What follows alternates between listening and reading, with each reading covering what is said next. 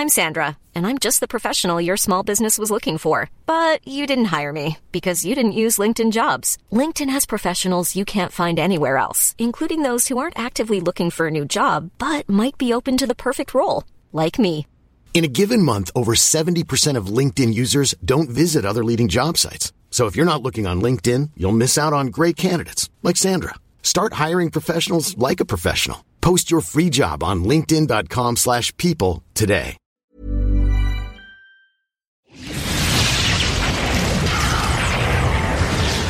And now, coming to you live from atop the Lavender Town Radio Tower, it's the one, the only, PUCL Podcast.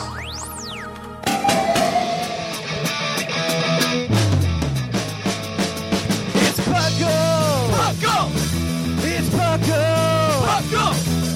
Pokemon Underground Champions League, oh yeah! PUCL! PUCL.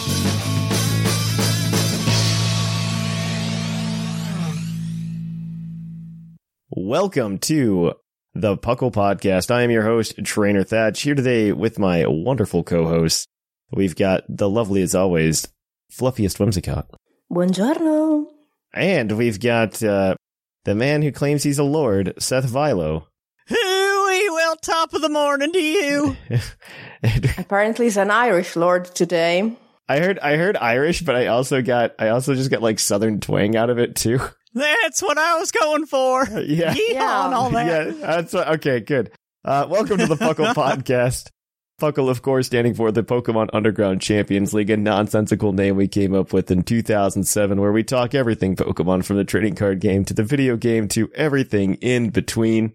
Which apparently includes Irish Dolly Parton. It's fine. Yeah, I don't know. Anything up with you guys? Anything new?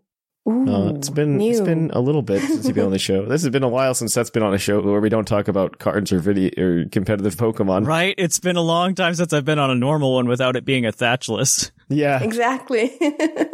I was on without you last time. You were. So what have I been doing? Well, working, writing, and having random battles on Showdown a little less often than I was doing the last time, because stuff has been picking up. Yeah. And I don't know, it's like just there. I honestly haven't been doing anything exciting. What about you, Seth? Fair. Anything fun? I have been doing a couple things fun. First off, just as far as like being a traitor to the Pokemon community, I have gotten real deep into the whole Magic Lord of the Rings set, because that is my other true love, is Lord of the Rings. I can, when you can write in Elvish, you got to be able to lay claim to something. Yes. I am terribly sad to inform everybody, and to have found out yesterday, as of day of recording, that the One Ring has been found. So, no need to buy all those collector booster packs if you were hunting it. It has been found. Drat. Yeah. And I'm not the owner. And it's only a 9. It's only a 9. And it's only a 9. Like, they graded it and it's a 9. The person who got it's staying private, so, oh well. But maybe it'll make it cheaper. I really was hoping it was just like a kid and it would never be found. What if they rated it like a 1 because it's the 1? I was really hoping it was just like a kid and they didn't really understand the significance of it, and it was just going to be in some binder that we found like 30 years from now. Oh, this is cool. I can't read this. This is useless. I'll use it as a token. Yeah. That would have been something. I was kind of waiting for it. Something that they discovered like in their 30s is actually worth like a ton of money. It was lost for a decade. And then, Oh, I found your old cards. Here's one of them. I can't read it. Exactly. Doesn't mean anything to you. Exactly. I just read an article how it's been lost, but no. It's found. It's in a slate from PSA, and even the official Magic Twitter was like, hey, someone's a new ring bearer. So it's not a fake this time. It's the thing. It's real. Mm-hmm. Oh, well. But like I said, at least it'll make maybe the other stuff cheaper, so I can get more of the other cards, because I love this so much. And Linian and Co., I hate you for getting me into this. This was a horrible, horrible thing. No, like, ever since I got into the TCG, I also have been, like, watching Magic stuff. And I keep thinking to myself, I'm like, man, this could be fun. But then I'm just like, And then I'm reminded that the reason I played Pokemon instead of Magic or Yu-Gi-Oh! Is that it's affordable. Yeah, for sure. Because, like, even if you just look at products, right? In terms of product that Magic puts out versus product that Pokemon puts out, or even, like, especially product that Yu-Gi-Oh! Puts out. But, like, booster box prices, first of all, vastly different. Oh, yeah. Yeah. Like, those are vastly different. Like, Pokemon's way cheaper. Yeah, Pokemon's like $130, and the Lord of the Rings set boosters that I was looking at for a box is like $200. Yeah, exactly. Low 200s. And they have the same number of cards, approximately? Those ones do, yeah. Yeah. They all have 36 booster packs. The Magic ones, I think, have 12 per pack, but, you know, two of them are tokens or whatever. So it's like you're getting energy. Sort of evens out. Okay, well, because like it's like an energy almost. Exactly. I've opened a few, but if you get to the collector ones, that's what's really interesting, because that's where the ring was, and those were hovering around 400 or 500. So I'm that's what I heard. They'll drop down now. Yeah, it was it's very expensive. Yeah, it's the one advantage of playing a game that's meant for children. Can't rack the price up too much. Yeah, but gosh dang it, I can play with Frodo and Sam in a card deck and other things that are just so awesome. Cute. And some of them are so lore appropriate, like the fact that the Nazgul you can play 9 of in your deck is just so perfect. Oh, I love that. Or like Shadowfax defines haste. It literally shows us the meaning of haste. It's so funny. Nice. They did such a good job. But yeah, that's what I've been mainly getting into. It's a cute set. It is. It's a cute set and everything. I love it. Dang it. Yeah, I mean, it's really going to take a lot for them to do it, and they could totally reel me in. Like, because like Hasbro owns Wizards of the Coast. Once they do the Power Rangers set, I'm there. They did the Transformers one. Oh no! They did the Transformers. They're about to do a Doctor Who one. I think that's coming out soon. Yeah, I heard about that. That almost got me there, but dude, if they do Power Rangers, I'm gonna do the same thing you did, Seth. It's gonna be bad. We'll play Commander, my guy. That's what I'm doing. Like, the Power Rangers deck could be absolute garbage, but I will play it. Exactly. I will play it. It could be the worst deck in the entire world, but I'm going to play it. My entire Commander deck is built around making food. Like, that's how I win, is I make a lot of food. It's perfect for hobbits. It's not the best, but gosh dang it, it's fun. Yeah, as soon as they do that, though, I'm in. I'll be there. Yeah. Oh, yeah. We'll see. We'll be waiting on you. Yeah, actually, I mean, this is a complete aside. This has nothing to do with Pokemon. But Power Rangers just like ended their production runs in New Zealand. And so like the Power Rangers community is one of the most frustrating communities I've ever seen. I don't like participate in it. I just like watch. But like, because it's just a bunch of people who don't like, they like either overreact or remember like the old Pokemon community where they would say things like, the Pokeball in the Pokemon Center in Diamond and Pearl is gold and silver. Therefore, there are going to be gold and silver remakes. You mean last week? Yeah, I remember last week. Imagine a community that is almost solely those people. Yikes. Ooh. And that is the Power Rangers community. Because like they read too much into everything. So like the show's shutting down production in New Zealand. New Zealand's actually really sad about this, by the way. Because the show injected something like $300 million into their economy each year. Oh, interesting. Wow, yeah, gave people work and all that. Is that what they were like primarily filming? Yeah, they were doing they were doing that because Power Rangers has a history of being a really I don't know how to say this nicely. They're not the best people. So it's always gotten away with its production by not dealing with the Screen Actors Guild. Oh, okay. And so there were some rules, and it's cheaper for them to film in New Zealand. So actually a lot of Power Rangers actors, even though they'll have English accents on the show, are actually like straight up from New Zealand. And if you ever talk to them, they have like very strong accents. Interesting. Okay. They're just very good at doing like American accents. So like good for them. And there's a new season coming out. It's kind of a weird season, and it kind of sounds like it's going to be the end of an era in Power Rangers anyway. And it kind of sounds like Hasbro wants to reboot the series now that they own it outright. Oh. And they'll do it by making a magic set out of it.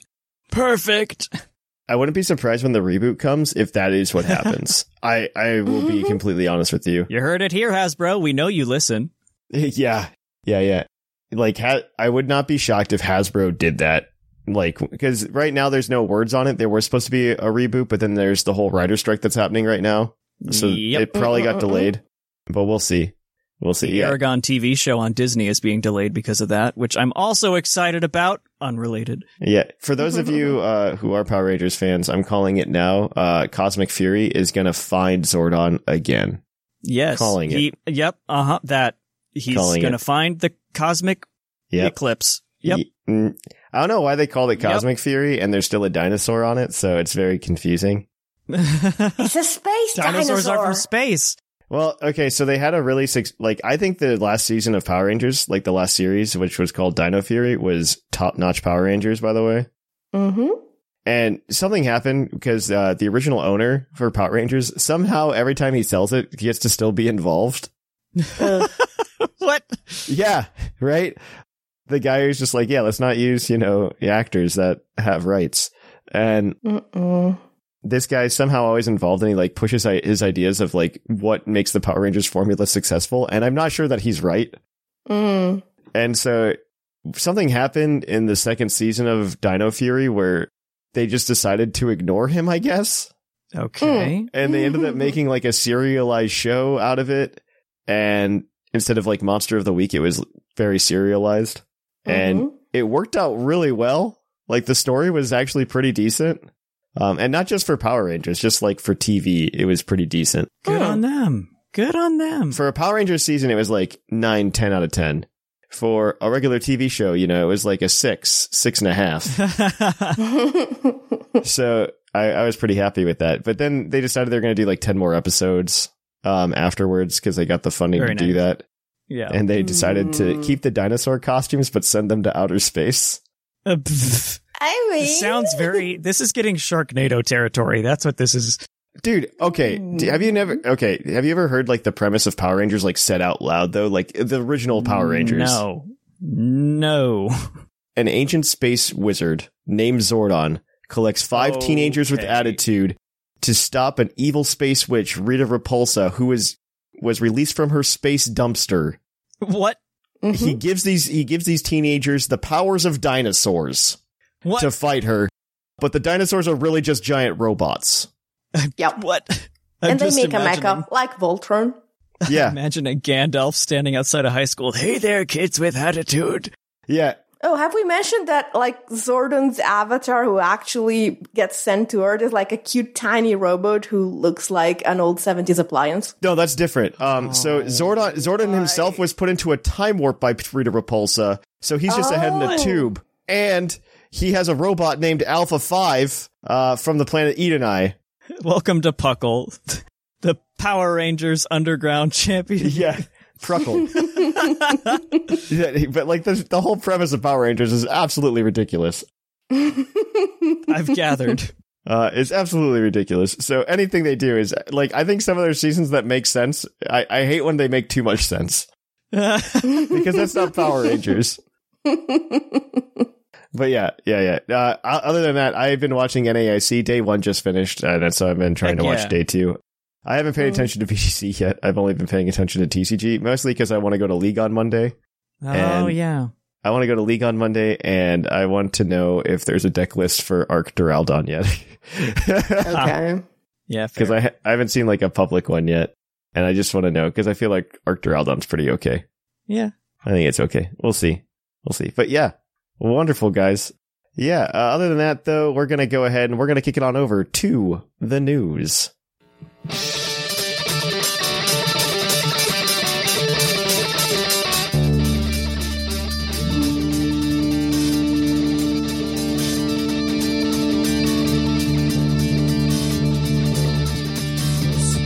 Coming to you live from the Lavender Town Radio Tower. This just in. Welcome to the news. There's a few things to talk about. Pokemon Concierge, that animation you forgot about, was featured at Anime Expo panel this past weekend. If you're super interested in the show, the news is probably somewhere for you to look. It's not great. I mean, there's nothing that new about it other than it's coming to Netflix. Totally forgot about that. That really overpriced service. Pokemon Sleep News. Yay! Japan released a new trailer, and Pokemon Go has sleep-themed event going on for the 15th and 16th. This also coincides with the Go Plus sign pre-orders being scheduled to release on the 14th. So, Sleep should release sometime in the next couple of weeks. I need to go find a place that's actually taking the Go Plus pre-orders so I can start playing immediately when it comes out. Take a nap. I don't think it's necessary. I don't think the Go Plus is necessary. I will have it. I mean, it's better. I for will Pokemon catch Go, all the Pokemon in my slumber. Sleep. I would be more excited about Pokemon Sleep, and this is such a stupid reason. By the way, this is like a very this just belongs to Thatch and nobody else reason.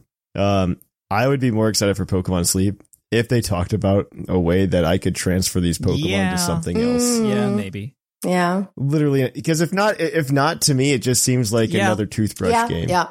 And That's I don't fair. care. Well, I'm going to be honest. I don't care. I kind of care because my sleep schedule has been horrible lately. So having even the tiniest bit of extra motivation to try and sleep more properly might help. I got the badge. I got the Snorlax badge because I had a night of uninterrupted sleep. Anyway. Okay, let's talk about how much I miss badges. Hard stop. I miss real badges. But all right. Well, moving on to Scarlet and Violet news. You get this one. I do. So there was a small update to the game, and it didn't do some of the things that it was supposed to do.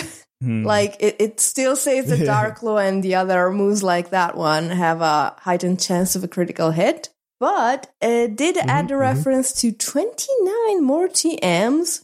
It updated Illuminate to block accuracy drops, which give us nothing, and changed the wording on the mightiest mark. And so right now it doesn't say anymore that it's a Pokemon you caught in a 7-star raid. We don't know if it's because they messed up on the 7-star raids and they didn't want a reference to it, if there's going to be a way to get a mightiest mark Pokemon from something other than a raid in the future. We don't know. Yeah. That's absolutely and that's true. the thing. It could be any of those. We don't know. There's a lot of things too. I think the 29 more TMs is very exciting because that I like how they're handling that instead of using tutors. In the trailer, we saw Milotic using Scald. Scald, yes. Coming back, that's everybody. Exciting. It's coming back, baby. All you got to do to fix Scald is just lower the burn chance. No, all you got to do to fix Scald is give it back to every water type and annoy everybody. That's what I say. Leave it the way it is. Make it 35%. I like it at 30 only because you can make the reference that it burns as often as Focus Blast misses. Also, the math works out that it's a 49% chance to burn with Scald if you hit Scald twice, which is that statistic is actually, I think, one of the more terrifying ones. Give me my burn chances back, especially now that there's only one heal Beller. Ha! Yeah. Well, probably not for long. I mean, by the time DLC comes out. All right. Regulation D has begun in Pokemon Scarlet and Violet, not Sword and Shield, Scarlet and Violet. This Regulation D has begun, so that means you can use Urshifu. Woo. Have fun. Zamazenta, hero of many battles, survived a suspect test. Also in Showdown news, Ranbat free-for-alls are now supported for Gen 9. Even more chaos. And also in Smogon news, NatDex OU is retesting terastallization, so be on guard for that. It'll end July 9th if you want to participate, so go for it. All right, well, Seth, I gave you this Pokemon Unite news. You can talk about it. Heck yeah. I honestly really do need to get into that game. I say it every time, but I just can't. You like League. You like League. I do, and I have no reason why I shouldn't be in this. Imagine a more digestible League. That's kind of where it's at. Mewtwo is being added to the anniversary with Mega Mewtwo X releasing July 21st and Mega Mewtwo Y releasing mid-August. I actually really dislike this because stop putting Megas in things. No, I have hope. You've shown me they're gone. You showed me they're gone. In everything but that. And, like, it's been a long time since they put a mega in anything. What do you mean? To be fair. Like, other than Pokemon Go. Go, I was about to say. The new PvE mode is coming with new enemy Pokemon from Paldea, including Tauros, Bellabolt, and Flamigo. Games that are not real news. The anniversary event runs from the 6th through the 12th of July. They haven't given us any official details for the event, but there's a data mine that says Party Hat, Wartortle, and Blastoise are included. And since Community Day Squirtle is, tomorrow/yesterday for you when you're listening, so, sorry. It all ties in, which is nice. Hope you like Squirtle, because we're about to have all the Squirtles ever. Not mega. All the Squirtle ever. Yay. And the TCG. The deer is here again. Tinklu and crew have been fixed and unbanned on TCG Live. It's only a matter of time before we break the game again, but that's all right. There were like 6 meta cards just banned on TCG Live. It's a good thing there wasn't any big tournament this weekend or anything. Cough. Yeah, it's really good there wasn't like an international level tournament, something that was like right before Worlds that a lot of people were going to... A tournament whose seats filled up in about... Yeah. Good thing one of those didn't happen. There is also an official TCG sweepstakes you can look up until July 10th. I got an email about this. Yeah, you can just like win a booster box of every Sword and Shield set. And I think we put it in the announcement thing, a link to it, if you haven't gotten the email or don't know where it is in your inbox. It's such a weird thing. I just don't understand why, like, when I got it, I'm like, is this email a spam from somebody? But no. I'm like, what is this? Yeah, it was insane. It was, there's a sweepstake you can sign up with, and you can maybe win a booster box of Sword and Shield through Silver Tempest. I think it's just like name, email, and that's all you need, or something like that. Wild. Yeah. And probably a US address, I imagine. And then they're going to also pick like 50 winners for like random booster boxes, or I think it's Pokemon Go booster boxes or something like that. Or not booster boxes, Elite Trainer boxes. You could win some free cards for giving them your email. That's so weird. Or you can go to Troll and Toad and use code PucklePod5 for 5% off your purchase. Hey, nice. All right. Finally, we'll end with Puckle's Pokey prediction. With Regulation D beginning, Landorus is back, but where do you expect its usage to be? More than 1. It's still high. It's still going to be higher than I think people would want it to be. Only because terrestrialization exists. Exactly. I know its move pool took a hit, but I think the move pool taking a hit was more of an issue for singles than for doubles, because in doubles, you just play Earthquake, Intimidate, U-turn. Exactly. And you had a couple other moves, and who cares what those are? And it still gets Rock Slide, I think. I think so, yes. Would Incarnate suddenly be better in this version? No, not for doubles, I don't think. No. Okay. I didn't know. If the Sandstorm Seer I don't think so. Done something cool. I'm sure there's memes and gimmicks for that. I think it'll see just as much usage as it did in Sword and Shield, after post Urshifu.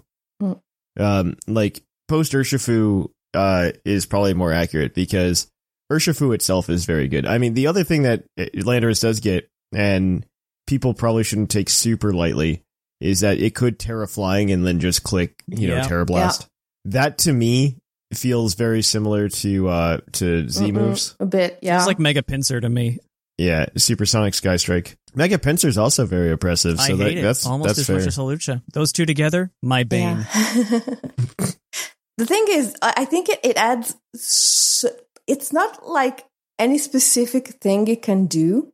It's that it can do so many things that it forces your opponent to counter plan for so many of them. It's Lando? A huge stressor if you're bringing. Yeah, okay. Lando. Making sure. It's a huge stressor if you're bringing it. I'm gonna look up real quick what his usage was in Sword and Shield, but I don't think it was anything that was crazy. Oh, actually, I don't have any of that data available to me on Pikalytics. So, oh well, sorry, folks. You get nothing. I lied. You I lied lose. To you. Oh wait, maybe I can find it. One sec. You lose. You have nothing. No, it was. Let me take a look. I'm gonna take a look at. I clicked it, Series 12 VGC, and it still says Fluttermane.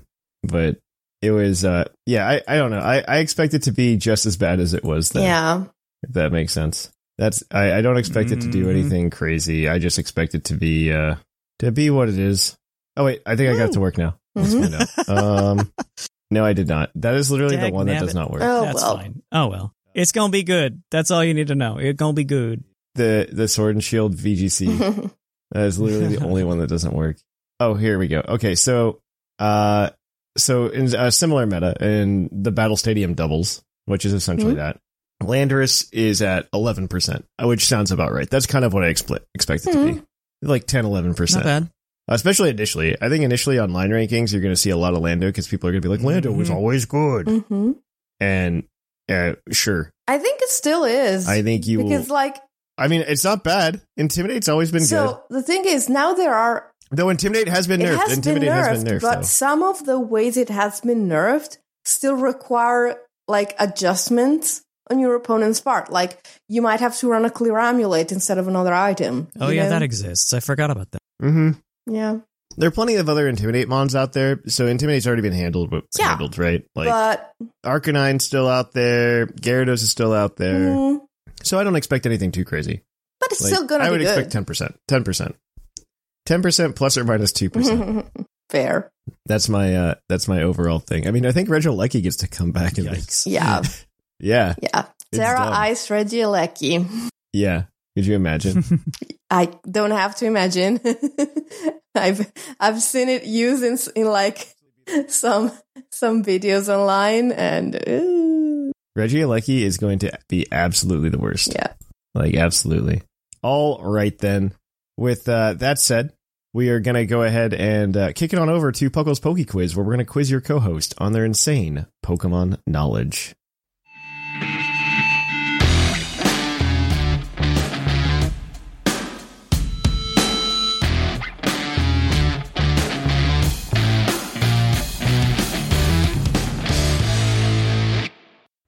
Oh, hi, and welcome to the Poke Quiz, the part of the show where we quiz our co-hosts on their insane Pokemon knowledge.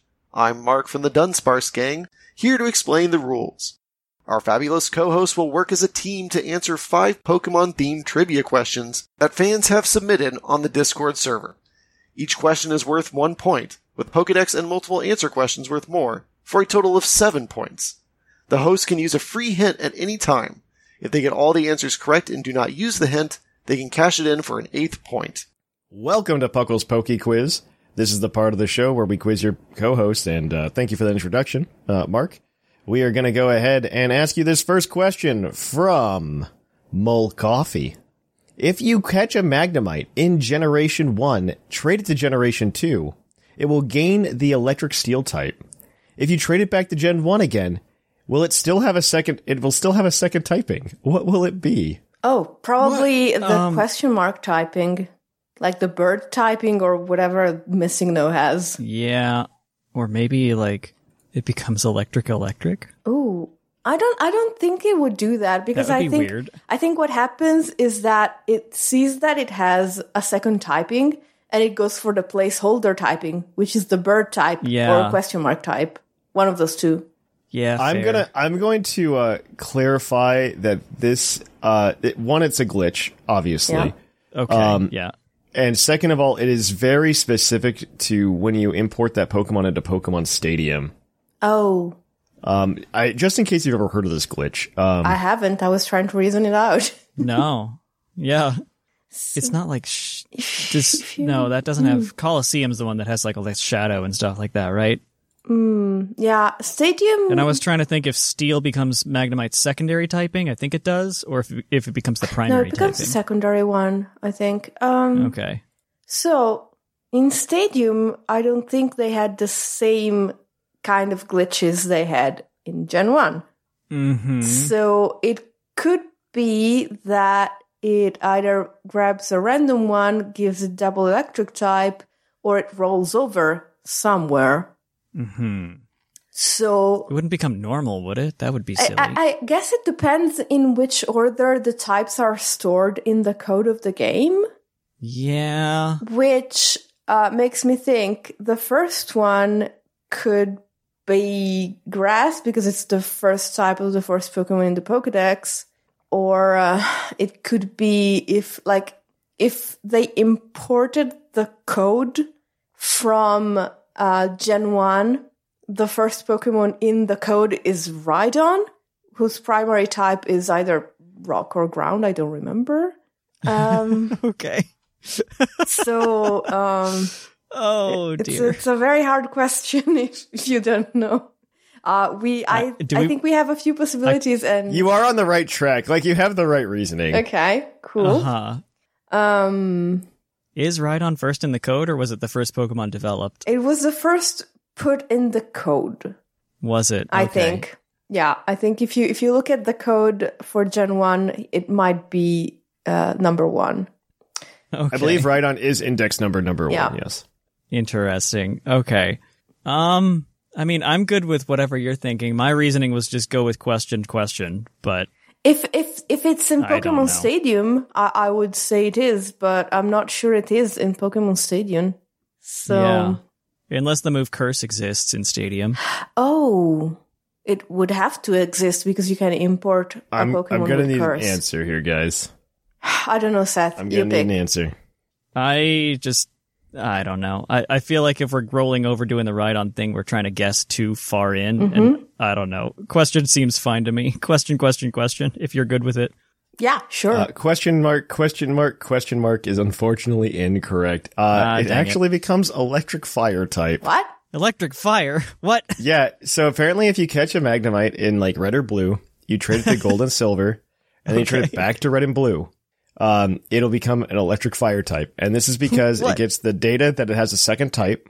And then what happens is because of the hex values for how Pokemon data is done, when it gets transferred back to red and blue, it sees that it has a second type, but it has the hex values for steel, and steel doesn't exist, right? Right. Oh. Yep. And so it rolls over to the next type in the line of hex values, and the next type is fire. Okay. But this is a glitch that does happen all of the time.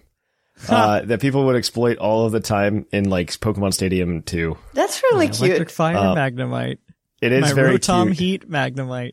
It is a very cute idea. It's a very specific glitch, but it is very cute. And I didn't know about it until today. Resistance it's very cute, wise, it's kind of close.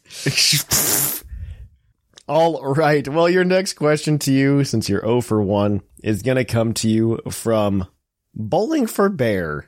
What ice-type move could not be learned by level up for any ice-type Pokemon until Generation 5? Wouldn't it just be something silly like Ice Beam? Haze? That seems Haze. That Wait. feels like a level up move. Wait, yeah. Does nothing learn Ice Beam by level up?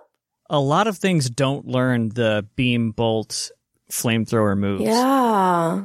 Which is why I've seen like on Bulbapedia, when you're looking at signature moves, because of how they define signature moves, that page is really weird. Yes. Like somehow Fly is like Rayquaza's signature move or something like that. Or Yeah. Salamence, Dumb actually. things. Salamence. and Rayquaza, Yeah. I believe. Yeah. So, But like Regieleki has a stupid one because it's just the first thing that naturally had X move Yes. in its level up yes. list. Ice Beam seems like a fair candidate. I like Blizzard it. less so because I think things get that Things do get that. Yeah. Like, as like a final level 70 dumb big move or something stupid. I like Ice Beam for an answer. Yeah. Because, like, things would get like Icy Wind, Aurora Beam and stuff, but. And it might be Q-Rem for all we know. Might be. Gen 5, you said? Yeah. He said Gen 5. Gen 5. I like that Okay. answer. I'm down with it. I think it's solid enough. Let's go with it. Ice Beam. Ice Beam is unfortunately incorrect. No, I've led you said the astray. answer. You guys said the answer too. It's Did Haze. we really? Oh. Really? What? Haze was a level up move for non-ice types. Yeah. Like Vaporeon Oh. gets it. Yeah. That's yeah, what like I Vaporeon thought. forgot about gets it being an I ice think type. Golbat got it. Yeah, but that's what I was couldn't be learned. confused It couldn't by. be. It couldn't be learned by an ice type until Craggle. And I completely forgot about the N ice type. I'm sorry, Whimsicott. No, that was it's stupid fine. because when I heard Haze, I was like, coughing definitely gets that. Yeah. That's I'm goofy. The only other ice types that learn Haze, by the way, via level up, are Articuno and Qianpao, and they didn't get that until Gen 9. Wow. Okay. What? Yeah, How weird. fun facts. All right, well, you're 0 for 2. Let's see if we can make a comeback here on this Pokedex entry We're question. so good at this. Both of them for Liger this week. So I'm going to give you the one that I think is going to be the cutest. This one is from Pokemon Ultra Sun, and its entry reads, "It sneaks into people's homes and steals electricity from their outlets. When your electric bill seems off, it's the handiwork of this rascal." Oh. Who's that Pokemon? That so feels very cute. Joltik. It does feel very Joltik, but, I don't know. What generation? Ultra Sun and Moon? Yeah. Yep. Sneaks into homes. It could also be any of the electric rats, honestly. I was about to say that also might be Dedenne because Fairy is like sneaky, rascally. Yeah, and like I don't Wabbit. see them like treating Joltik as a rascal. Like Joltik would like probably just sit on the power line and leech off, you know. I do feel like I remember Joltik eating from power lines. It doesn't. Is it in Ultra Sun and Ultra Moon? Is that line in there? Yeah, I think so. Naturally? I think so. Is the Dene? Because I'm not sure the Dene is. Ultra Sun, Ultra Moon. Dedenne's Gen 6. Sun and Moon is 7. I don't know, actually. Yeah, so we should go with Joltik. I feel like that might be right, but yeah. I'm not positive, but I'm good with it. Joltik is unfortunately incorrect. Oh, Your next entry is going to come to you from Pokemon X. What am I doing? Its whiskers serve as antennas. Yep. By sending and no. receiving electrical waves, it can communicate with others over vast distances. It is the Dene. Oh, well. Dedenne is the correct answer, yes. No. We got a point. What's wrong with me? Oh, goodness. All right. Well, good for you. Our next question is your multiple answer question. And because you guys are, for lack of a better term, riding the struggle bus. Yep. I'm going to say you have potentially 4 points here on this question. Okay. There are 7 answers. For the first 3 points, it's going to be 2 answers apiece. Mm-hmm. If you get all 7, you get 4 points. Okay. This is from GG Platinum, and he asks, which 7 moves does Mega Launcher boost? Okay, I know 7 a lot of them. moves. Okay. One is Aura Sphere. You have to lock them in, you get 3 I don't strikes. remember, Okay. so I don't forget. Seth, correct me if I'm wrong. Okay. One is Aura Sphere. Absolutely. Then one should be, what's that move? Oh gosh. I said I knew a lot of them and I immediately forgot all of them. Water Pulse. Water Pulse, yes. I think. And Dark Pulse. Dark Pulse is yes. Are you locking all of those in? Yes. Those 3 are correct. Nice. Those ones I know because of Mega Blastoise. Exactly. I'm thinking, All right. Now we're into the fun part. Vacuum Wave, I believe, is one of them. That's really niche. Are you locking that in? We should. How many strikes do we get? 3? 3, then you're out? Like the old ball game? Yeah. Lock in Vacuum Wave. Vacuum Wave is incorrect. Okay. Oh my gosh. First strike. Okay. Let's say, okay, let's get a moment to think about this. I'm going to say a few moves and you Okay. are going to tell me if you think they're dumb or not. Okay? So, do you think there's an overlap between the moves that Mega Launcher boosts and the moves that Bulletproof stops? Because I think they're... Maybe, yeah. Because so far, They're like, Aura-y moves. these are, like it does block Aura Sphere, right? It does, because I think that's in Japanese something like Soul Bomb or something like that. Cool. So, something like, I don't know, People Shadow Earth, Ball lend me your strength. or Flash Cannon or... Those don't feel very Aura-y. And that's kind of what Mega Launcher... Mega Launcher is like a ray gun. Yeah. It's literally like Mega Man's gun, which can do like pulses or beams. Yeah. Yeah. Flash Cannon might be one of them. We can also use the hint. I mean, yeah, that's true. We have 3 more points on the board. That's a lot of points. How many were there total? 7? 7. You got 3. And we have a strike. So yeah, I would use the hint. Yeah, let's force Thatch to give us a hint. I'm going to have to make this up on the spot. On the fly. One of these is a dragon type move that does damage. Duh. Okay. One of them is or at least used to be a signature move of a legendary Pokemon in Generation 6. Okay. Another one works with the terrain that is active. Mm-hmm.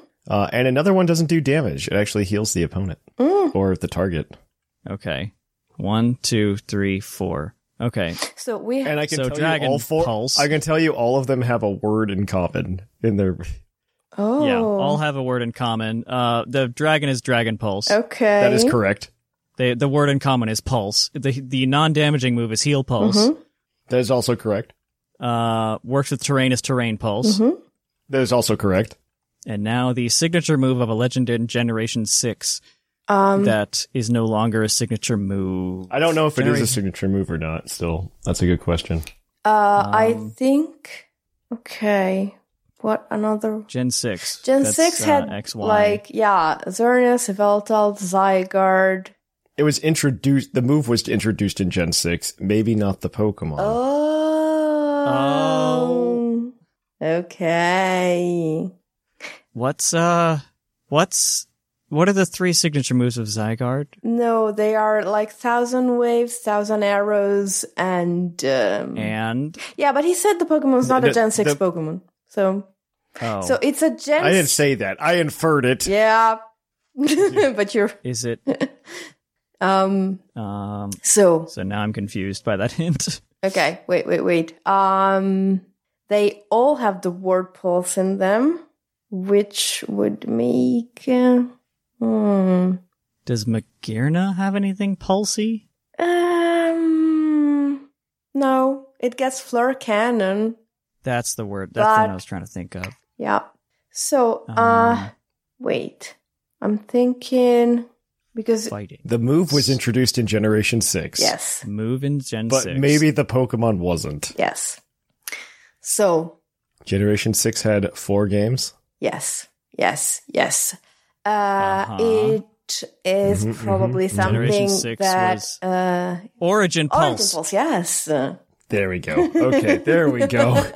Got it. Okay. Origin Pulse works with Mega Launcher, but I think only Kyogre can learn it. So. Yeah, there's a couple like that. Unless you I don't think either of them can learn Heal Pulse either. I guess you could skill swap Mega Launcher onto it, but yeah. Or Mimic or some weird stuff. Yeah, but... you could entrainment or something, I don't know. Yeah. But yeah, this is that is correct. That is all 7. You get the 4 points. Yay! All right, you guys are 5 for 4. Your last question, as always, is your base stat question, and this one is going to come to you from Gigasaurus Games. The question is: what rock type has the highest base attack? Well, Mega Rodactyl had it pretty high. Mega Tyranitar had it pretty high. Rampardos is like 140. Rampardos is 145, it's I low think. Now. Does Megatar outrank that? I think it does. No. So this question has been asked at least twice before on the show, and Rampardos was the winner every time. We just need to think if anything was added in J9 or possibly even 8 to surpass that. Okay. I'm pretty sure. I wouldn't. Yeah, Rampardos 145 sounds right. Mega Tyranitar, I guess. It goes from 131 to 141, maybe? Yeah. It got a lot of boosts to defenses. Maybe it's even more than 145. I don't know. So I'm pretty sure the answer was Rampardos the last time this question was asked. Yeah. Fair. Might be 147 and T-Tar is 140 something, yeah. So, yeah. Did they add anything I don't think it's Claw for Stonejourner.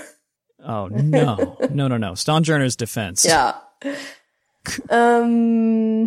Let's see. Clough's attack is high in our hearts, but not on the actual numbers. I don't think there are any, the only rock-type Paradox Pokemon is Iron Thorns, and I don't think it goes that high, no. No, I don't think so. I think it's faster for some reason.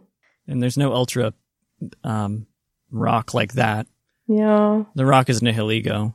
Yeah. But I think Ultra Beasts were already a thing the last time. So yeah. So I still think we're down to Megatar or Rampardos. I think it's still Rampardos. I agree with you. I really do think it is. Is Rampardos your answer? Yes. Yes, wait, it is. Wait. Waiting. No, it's not. Wait. No. Okay. How high does Mega Diancie go? 150. Yeah. No. Yeah. No. I think it doesn't go that high. I need an answer, guys. I don't think it's that high. I think let's because the defenses are split. Exactly. Let's go. And it had to crank up its speed. Let's go Rampardos, and it will be a lesson to me not to trust my memory. The answer is Kartana terastallized into a rock type. Rampardos is correct. Yes. Yes. It is 165. What? It hasn't changed in a very long time. 65? 165. Mega Tyranitar is second with 164. Okay. Mega Diancie is third with 160, followed by Archeops and Rhyperior after a massive drop to 140. Wow. That gives you guys 6 points today. We stumbled into the right answer. Hooray. 165. 6 points today. That's amazing. Yay. That changes up our standings. Shark Finnegan's in first with 8. Seth and Whimsicott are in second with 6, and everybody else has yet to get on the board. Oh, we reset. Woohoo. Yeah, we did reset. So in your race to 40, we'll see who gets there. Yeah. All right. On that note, if you want more of this, tune in next week. Until then, we're going to kick it on over to the topic. Summer is here, which means Puckle Summer League returns. Join our Discord to battle against our gym leaders and earn badges. Earn enough badges and you'll compete against your fellow Puckalonians who have done the same. This year's rules follow Battle Stadium Singles Regulation D. And if you don't know where to start building your team, we'll have sample teams available for you to try out. Battles will begin July 10th and run through August 13th. See you there. Welcome to our topic. Our topic today is going to be shiny Pokemon and their value. I think we talked about this years ago because Whimsicott told me I did. Yes. She probably knows better than I do, in all honesty. Actually, the very first episode I ever listened to was one about shiny Pokemon. Oh, nice. I definitely talked. That wasn't like 3 years ago. That was like a lot longer. No, that was in 2014, something like that. That sounds about right. That's a decade ago now. Oh my gosh. Oh gosh. You didn't need to say it. Hey, one, it's amazing that we've known each other that long. And two, yeah. I get really sad realizing that I've been doing this long. We wanted to talk about it because Gen 9 came out. There's some new shiny hunting methods. There's just so many different ways that like shiny Pokemon exist now. And the question is more, what's the value of a shiny Pokemon? What does that mean? And in all honesty, so I would have said maybe back in Gen 8 that maybe it doesn't matter as much. But I think the argument can be made. This is my personal view, because Pokemon Go on community days makes getting a shiny Pokemon pretty easy. You can get a shiny pretty easy during community days. You can bring those over to home and then you can put those into your game now. The only thing though is it'll be dirtied by that Go stamp. Tell us how you really feel. Not because Pokemon Go is dirty, but like then it's just like, oh, you got that the easy way. You know what I mean? Yeah. I guess. In terms that you can understand, Seth. Oh, yeah. It's really easy. It's really cool to go get your pre-release promo in your Pokemon trading card game. But what about the staff pre-release promo? Fair. Okay, yeah, I get that. You're right. And I understand the point a little bit. For me, and the way that I've viewed Go is less about it being the easy way and more about it me like, oh, I caught this Pokemon here and I caught this Pokemon here. Like, forgive me, Whimsicott. I broke the rules and I took out my phone while I was in the Sistine Chapel and took a quick picture. But, I mean, that's... I'm sure that's what she cares about. Yeah. Yeah, absolutely. And I also caught a Trico while I was in the Sistine Chapel, and I named it Trico Angelo. I love that. And I mean, now I know that Trico specifically. Had it been shiny, it would have been even funnier, but that is the one. I'm sure you're the only person that's ever taken a picture with their phone in the Sistine Chapel, by the way. I tell you what, of my family, I was the only one who actually engaged in a battle in the Colosseum. I took over one of those gyms by myself. Gosh dang it. Nice. No one else in my family fought in the Colosseum. I did. But yeah, regardless. And you're alive to tell us about it, huh? And I'm alive to tell us about it. Yeah, exactly. But yeah, for me, the way I view Go and the shinies that I acquire in it, if I can, is they're cool little mementos of places I've been and things I've done in those places. So that's what the shiny part of Go specifically means to me, or even certain Pokemon. But that's kind of straying away from the whole shiny themed topic. I think that's also a little bit out of what, I don't know, like, yeah, because a lot of people will transfer to Go or from Go to home, and I don't do that ever at all, in all honesty. I don't do that either. I haven't yet. I know I probably will, but that requires me to pick up the games and actually play them again, which but yeah. That's a whole thing. It's fine. That's a whole thing. No, I miss being able to play OU on cart, or I'd be in there way more often. I'm too busy shuffling my Magic deck to go pick up my Switch. Yeah. Man, the Pokemon TCG has like fixed a lot of my issues, let me tell you. No, yeah, I think I feel a similar way to you. Like the shinies in Go feel less real, in a way. They don't feel as valuable, if that makes sense. Like that's... Exactly. They don't feel as valuable. They don't feel as satisfying. So if I were to like play OU on cart, I probably wouldn't run a shiny that I got from Go because I wouldn't feel proud about it. Okay, that's fair. Unless it was one of those Pokemon that I really like the shiny for, and then I want to see it all the time. But even then, like, I'm not sure I would. It depends on the shiny too, and like you said, they've got to look right. And I'm gonna say my piece here and say most of the shinies are awful because they shift them to warm colors. So I stand on this rock alone. Well. You do stand on it alone. Yeah, because I, you make something pink and I'm down for it. Sorry. I do like cool toned pink a lot more than I like warm toned pink. Okay, I allow it. I just get bothered by the warm color shift on most of them, or this Pokemon just looks washed out look. I hate the washed out ones. So the washed out look is actually a thing that occurred in the shift to 3D. No, because look at Meowscarada. Yeah. I mean, looks washed out by choice. Like Quaquaval to shiny is. No, they did do that. I don't know why they did that, because ever since Gen 6, so okay, Yay. History lesson. The way shinies were done prior to Generation 6, shiny, maybe even a little bit in Generation 6, but at least prior to Generation 6, it was just a shift in the hexadecimal values in their color palette for the sprite. And then since then, they've actually like made the shiny sprites, because shinies were just kind of like, oh, this is a cute thing we can do. We can just say, hey, shift the color palette, done. Yeah. Because especially in Gen 2, I know this because I like to do a bunch of little sprite work stuff. I like to do stuff with sprite work. And in Gen 2, there's all color palettes are 4 colors. Mm-hmm. And 2 of those colors are always black and nice. white. Mm-hmm. And so every other color is only 2. So they just shift the color palette and those 2 colors change to something else. I think the Pokemon that lost the most in the shift to 3D, and it hurts my soul so much, is Lantern. Lantern prior to Generation 6 had this beautiful shiny. It went into this like deep purple. And then when you transfer it, when it went to 3D, the purple is all like washed out. It doesn't work well. Well, it's in the ocean. Of course it's washed out. Yeah. Leafeon lost a lot too. Yeah. Leafeon lost a lot too. It happens to a lot of things. Especially, like you said, the transition to 6, but... It's very sad. Yeah. I mean, and there's a lot of Pokemon as well that are just like... I mean, this is why a lot of shinies are pink and purple. Yeah.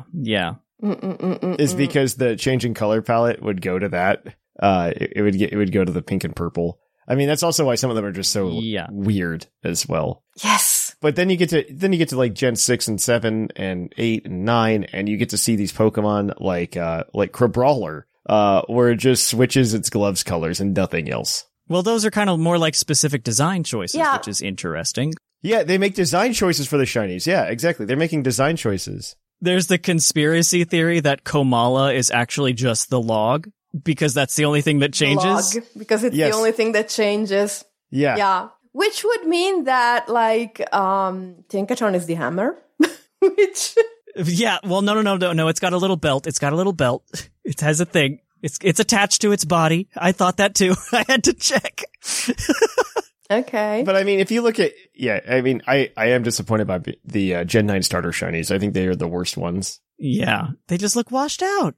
Bleh. Well, you look at like the Gen 7 starters that were done very well. Even the Gen 6 starters are really good. Well, some of them. Well, some of them, yes. Like Greninja's good. Greninja's good. I mean, Delphox isn't bad. Delphox is not bad. I'll give you that. Chespin's great. I like Chespin. Yeah, because it like goes, into an actual chestnut, and then Chestnut is no.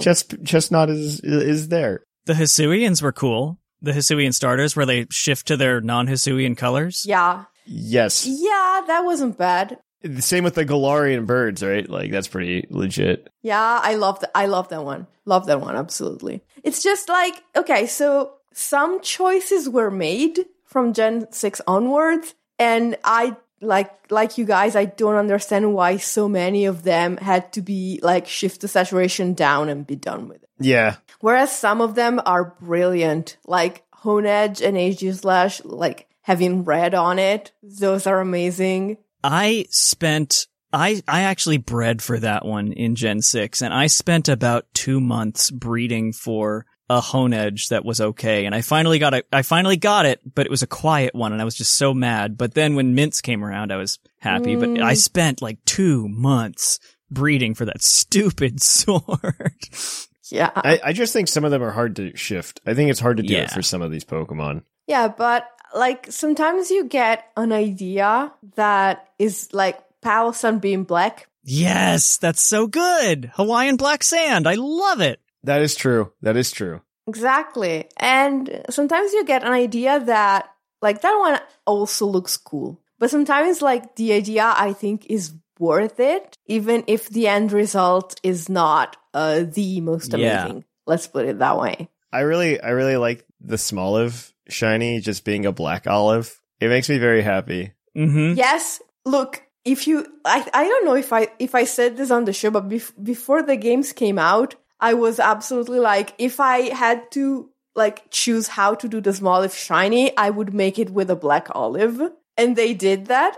You and I had that conversation, and I don't remember if it was on the show or not, because we definitely talked about this. Or not, but yes. I'm sad of all the Pokemon to not turn pink. I'm really sad that the Knackley Garganacl line didn't, because that would have been cool. Oh, there's a reason. There's a reason there. Oh, for the Himalayan pink salt. Exactly. But what's the reason? So, there's even more common than pink salt. There's, I read about this. There's a very, or I saw a video, I don't remember. There's a very common, like infiltration into salt rocks that turns them orange. Mm. Oh, okay. I retract my statement, or whatever. I pull back my statement. That's one of the ones I was talking about, saying there's a really cool reason. And I just realized that I think Fido and Duxpan are whole wheat versions of the regular ones. Oh, I didn't realize that. They are. No. That I knew. They were whole wheat versions of themselves. And I think, so I hate that Charcadet and Armarouge and Ceruledge are like not different except for the eyes, but I just realized that, so the outside, the armor obviously can't change. Yeah, it's an item. Yeah, exactly. Because the armor is from the past, but also the body of the Pokemon is char. Like, it's not the char that changes, it's the soul that inhabits it. So that's why only the eyes change in the shiny. So the reasoning actually made me accept the shiny a lot more. I like that Satitan becomes an orca. Like, they made really good choices on a lot of them, now that they're actually kind of specifically designing each one. No, when they design them, they're very good. They do a very good job design. The things that are actually really cute as well is if you go to the Paradox Pokemon, and not the ones from Violet that are just all robots. Those are bad. Where they just make them all more robot when they're shiny. The not robots, they actually color them very similar to the Pokemon that they're based on. Yeah. Because like Great Tusk actually gets like the orange coloring that or the brownish coloring that Donphin gets. Oh, yeah. Brute Bonnet turns blue just like a Mungus. Yeah, they essentially... Fluttermane gets the palette swap essentially that Misdreavus did. It's all the same. They mirror the Pokemon they're based on in how they get shiny. Except Screamtail, which instead of going more green goes more red because it's like an evil version of Jigglypuff. Well, remember that Screamtail's older than multicellular life. You gotta remember that. Yes. The same thing happens with Walking Wake though as well. Yeah, it's Suicune's shiny. And I have to say, I don't know why the Treasures of Ruin have like 3 really awful shinies and 1 amazing one. The Chi-Yu, going to blue fire, yeah. Chi-Yu. I want a shiny Chi-Yu so badly. It is interesting again, though, like you pointed out about the Charcadet and Cerule Edge, how the items on them that they're attached to, where their, hatred or malice or whatever erupt from, don't change. It's the body that changes. That's cool. Yeah. Even Chi-Yu's tire eyes don't change. Yeah, exactly. Exactly. Like the chest on Gimmighoul doesn't change. Mm-hmm. It's just the Gimmighoul itself that's a different metal. The anything on Golden Go doesn't change because it's just coins. Exactly. Yeah. Well, the stripes change on it, but yeah. On this screen, I don't think if it actually... Because the stripes is what's holding it together, which is the Pokemon. What do y'all think, other than just the shinies themselves, which we're kind of doing like a mini review of at the moment, what do y'all think of when they slashed the rate from 1 in 8,192 to whatever half that number is? 4,000? Yeah, 4,000 something? 4,096. What do y'all think of when that happened? I don't care. I'm not a huge fan, to be honest. I never got a random shiny in Gens 1 through 5. That was my first mailbag. So when the rate changed, I felt like, oh, now when I get my first random shiny in a playthrough, it's going to be worth less than if I had gotten it in a previous generation. Okay. It's going to be less special. I guess to some extent, but even like if it's a random shiny still, 1 in 4,090, I don't know. To me, it's kind of like the idea of like, how as a physicist, this is me being like a real nerd. The Drake equation. Okay. Is an equation that exists to help us explain what the chances of us finding life on another planet. Yes, I'm familiar. And it's just you multiply the chance of certain things that we believe are essential for life to happen. Mm-hmm. The argument that a lot of people have for finding life on another planet, or at least intelligent life on another planet, is there's just so many planets. Yeah. Mm-hmm. That it has to happen. I don't want to get into it, but I don't believe that. But that's a different thing. Yeah, okay, fair. Just because I also understand statistics. Never tell me the odds. And the argument works both ways, and it's very dumb. It works both ways. So the way I see shiny Pokemon, like the 1 in 8,000, the 1 in 4,000, is still, like, they're just both big numbers. Mm-hmm. I'm sorry it's twice as easy for me to find a random shiny, but, like, that twice as easy is, like, I still have to have 4,096 random encounters.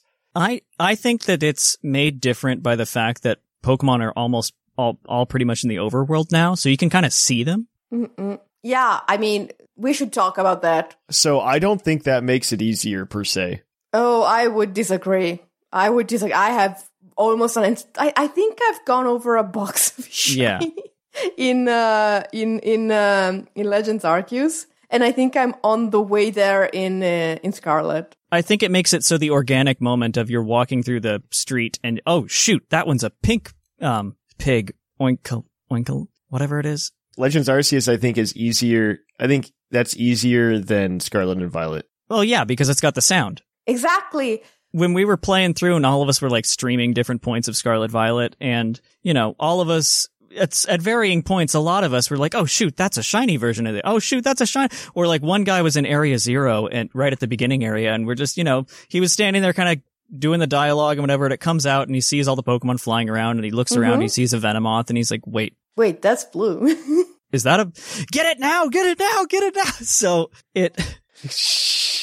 The thing is, there is a very high chance, well, not very high, but there's a chance that I totally missed the shiny the first 3 days that I was playing through, because I was expecting the Arceus treatment. Oh. Yeah. I was expecting the sparkle and the sound effect because I was unspoiled. And so about 3 days in, a friend who is also playing it tells me she found a shiny, and I'm like, wait, but did it sparkle? And she's like, no, it didn't. And I'm like, oh no, oh no, I've been expecting that this whole time. Yeah, the change there made it kind of iffy, but you know what else? The change there made it iffy. I'm thinking faster than I'm talking. I'm sorry. Yes. The other thing that I kind of like about the halved rate is part of me doing competitive stuff, especially when we were doing on cart type things. If you saw a shiny Pokemon in front of you a while ago, you just assumed at that moment that it was hacked in. It was not real. It was fake.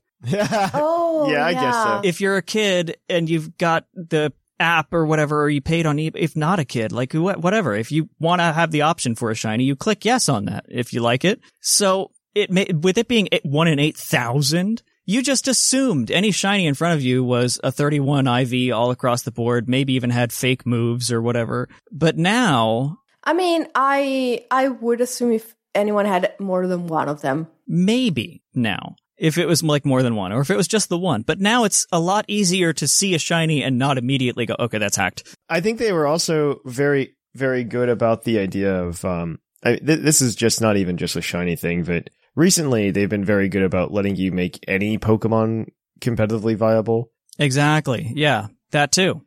Breeding is no longer really a requirement for a Pokemon to be competitive. Which is good because they made it terrible. The only problem is we still need that rusty bottle cap. Yep. Mm-hmm.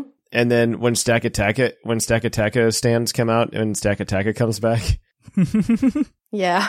They'll have issues not getting their 14 IVs or whatever. Yeah. Yeah. We need that level of customization, though leaks are saying might be possible. Yeah, we'll see. Oh. We're going to see what that actually means. I don't know, but I want to circle back. Yeah. To our original question, right? What the value of shiny Pokemon. The value to me, I think, is fine with the stamps and everything because you can go, oh, I did it this way. I caught it in this game with this way. Mm-hmm. But even to me, shiny Pokemon being as common they are, or even my ability to put shiny Pokemon in my own game, I have been intrigued with the idea of trying to make a shiny living dex hard stop. I don't care where the Pokemon comes from.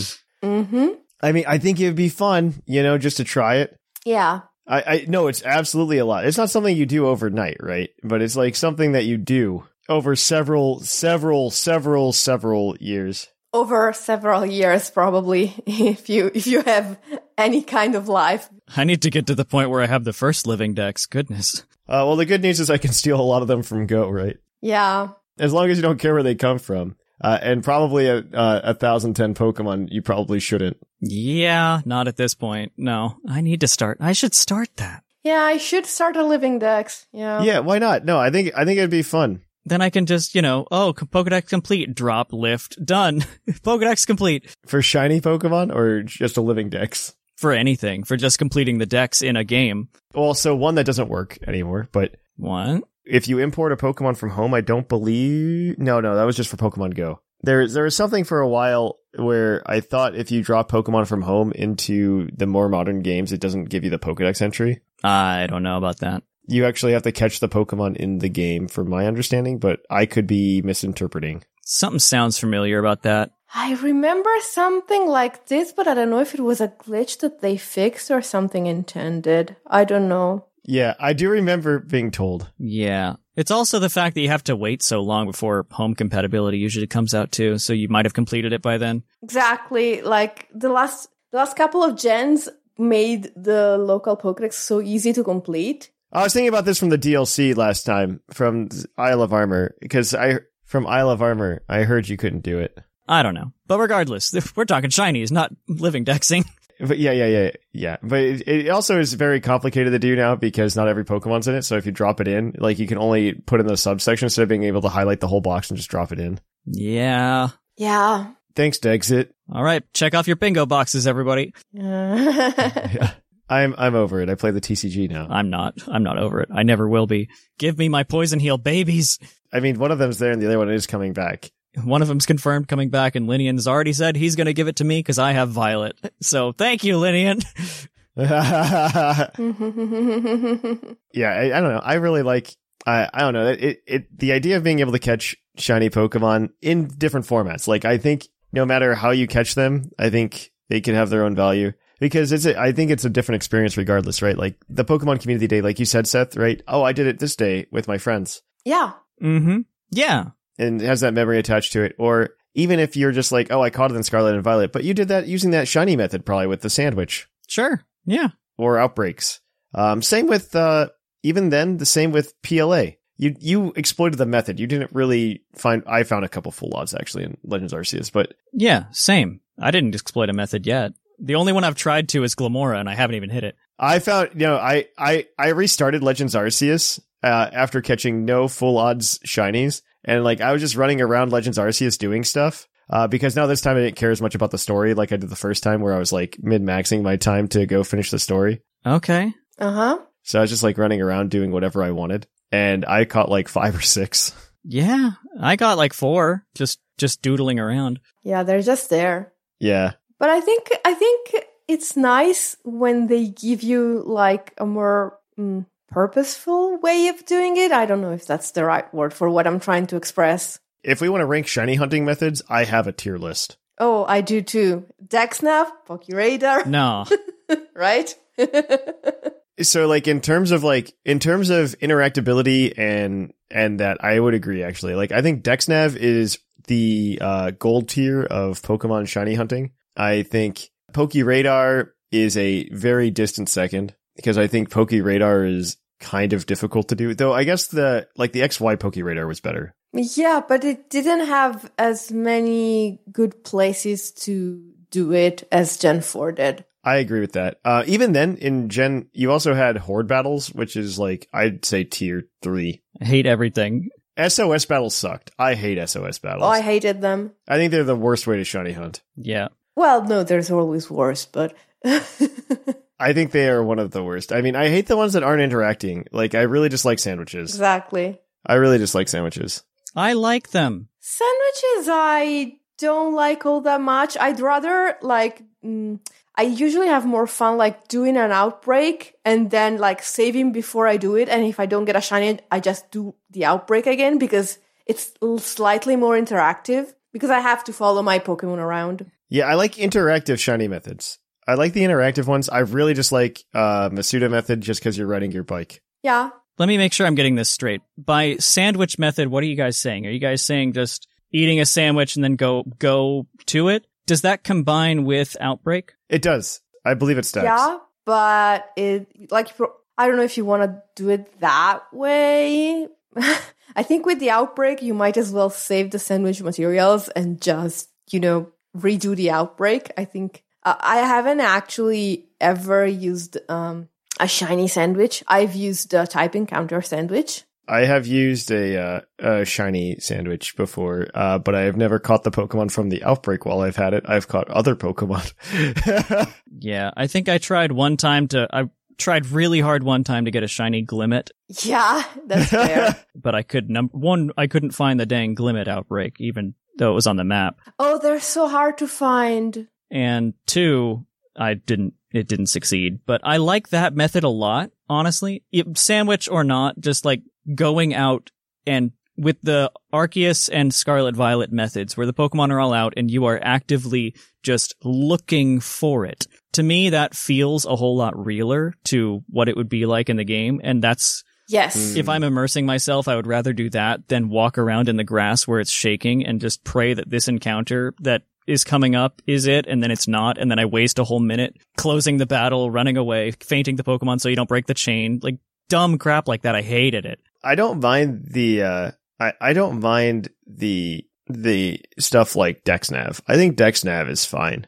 I think the little suspense, like drum roll moment as the grass shakes, like made it very satisfying once the shiny popped up. I will let y'all keep that. Whereas now, like, you just turn around and you're like, oh, that Oinkulon's pig. You're fighting me on random encounters in general at this point, I feel like. Exactly. Yes. Yes, I am. I understand the argument for people who don't like them. I do like them. I think random encounters are an interesting aspect in Pokemon. I'm a little sad that we've lost them, that we don't really have them anymore to some extent. Like, I thought Sword and Shield was very good in how they kind of hybridized it with the overworld. Oh, I think the overworld was done poorly. Yeah. Like, because things like Flittle, I hate running into Nimbles constantly. I think it's funny. Oh gosh, same. No, I don't like it. If you handle it like PLA, where I could like bump into the Pokemon itself, that's a completely different story. But like when you force me into an overworld battle, or like the parts in the cave where you're jumping around and you keep getting into the Gibble or Gabite and you're stuck there forever. Yeah, exactly. Yes, I hate that. And I also, like, this is the moment where I redo my complaint, which I know I've done on the show before. Is like, now, if you want to catch a shiny of something that's really small, well, good luck. Yep. Yeah, that's fair. Without the sparkle, yeah. That's kind of what I dislike about it, in all honesty. That's fair enough. I really like shiny Florges, but catching a shiny Flabébé or Flat, it's like, it's so hard. And they're usually in the grass, and the part that changes is just the bottom. Mm-hmm. It's so hard to see. I haven't found one yet, and it's so frustrating. That's very fair. Mm-hmm. It was weird coming into this thought, and I was thinking that I was going to hit, when I asked about the halving of the shiny rate, I was thinking I was going to walk in saying, like, I hate it, it's stupid, but now once we got into it, I was actually saying I liked it. What am I doing? Yeah. The thing is, it's actually a complicated enough matter that some of the ways it's good and some of the ways it's bad. So, it's a bit of a mixed bag. Yeah, I feel like they experiment with shiny hunting more than they experiment with other things. Yes.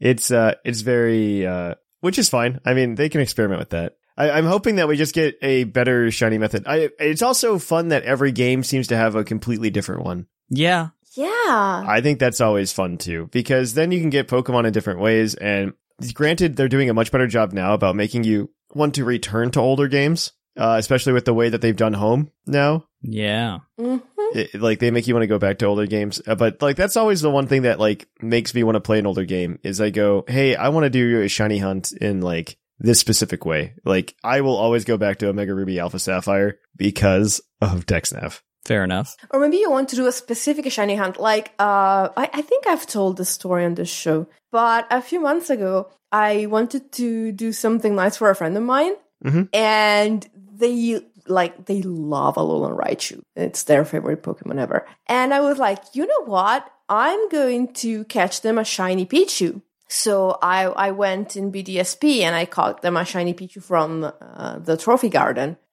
Of course, they can't actually turn that into an Alolan Raichu, not in Gen 8 and 9, but maybe one day. Still, it was very nice to say, I want this specific shiny Pokemon. There's a way I can get it almost guaranteed if I put in enough effort, and I got it. I like that. That's why I like the DexNav and Poke, because they let you pick. Whereas with, like, yeah, I know you can like reset outbreaks, but it's a whole, like, you're not supposed to be to reset outbreaks. That's just... I actually agree with that. I think this is a good place to stop, or we're going to go on forever. No, wait, I have one more complaint that I really want to get out there. Yeah. Okay, go ahead.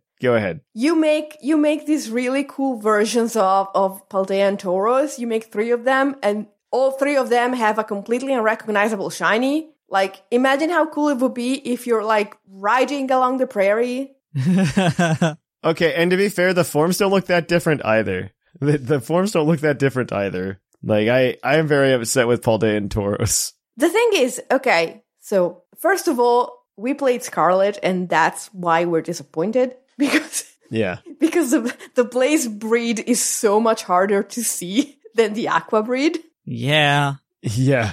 But And okay, that's a cool, like, I'm down with them not being very easy to distinguish until they, like, you know, because the way you recognize the Blaze breed is when it gets angry, it flares up, which is really cool, which I like. That is true. But imagine, like, you're riding down that place, you know that place, the one that's next to the Stonehenge-looking thingy, and it goes down to the sea, and you're riding among the Tauros, and suddenly there's a Tauros among all the others who's a completely different color. That would be such a cool experience. I would have preferred that. I do agree. I would agree with that. I don't know. Sometimes I feel like they make shinies, like, sadistically at this point, but... Yeah. Is that Garchomp shiny or not? Or is it a trick of the lighting? Yeah, exactly. Exactly. But yeah. All right then, guys. I think I would like to wrap it up here. Mm-hmm. Whoa. And we're going to go ahead. We are going to call it a day by going over to our Pokemon of the episode. So yeah, we will catch you all on the flip-flop.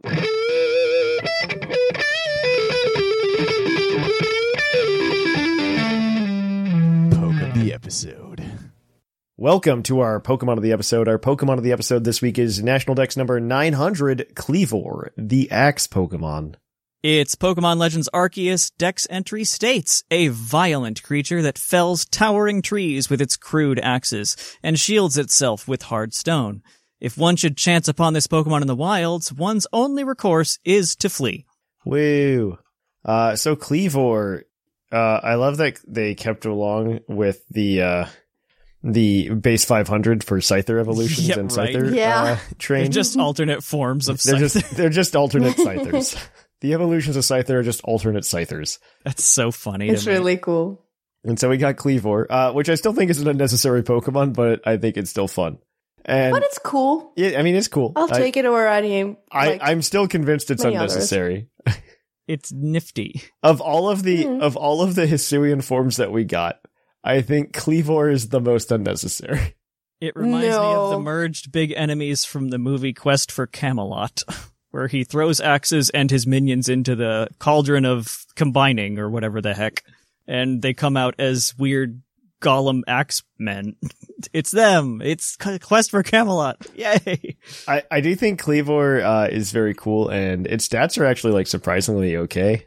Yeah. Base speed of 85, which is faster than I had expected, in all honesty. I expected something like 60, like Scizor. And then you'd get base attack of 135, which is kind of massive.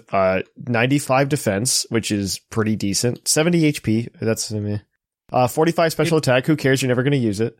Yeah. It's not quite the Mega Beedrill treatment, but it's close.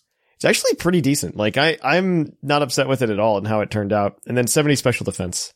And I mean, it doesn't have a quad weakness unlike the other two forms. No, it does Scizor, not. So it does not. It does not have a quad weakness, which is nice.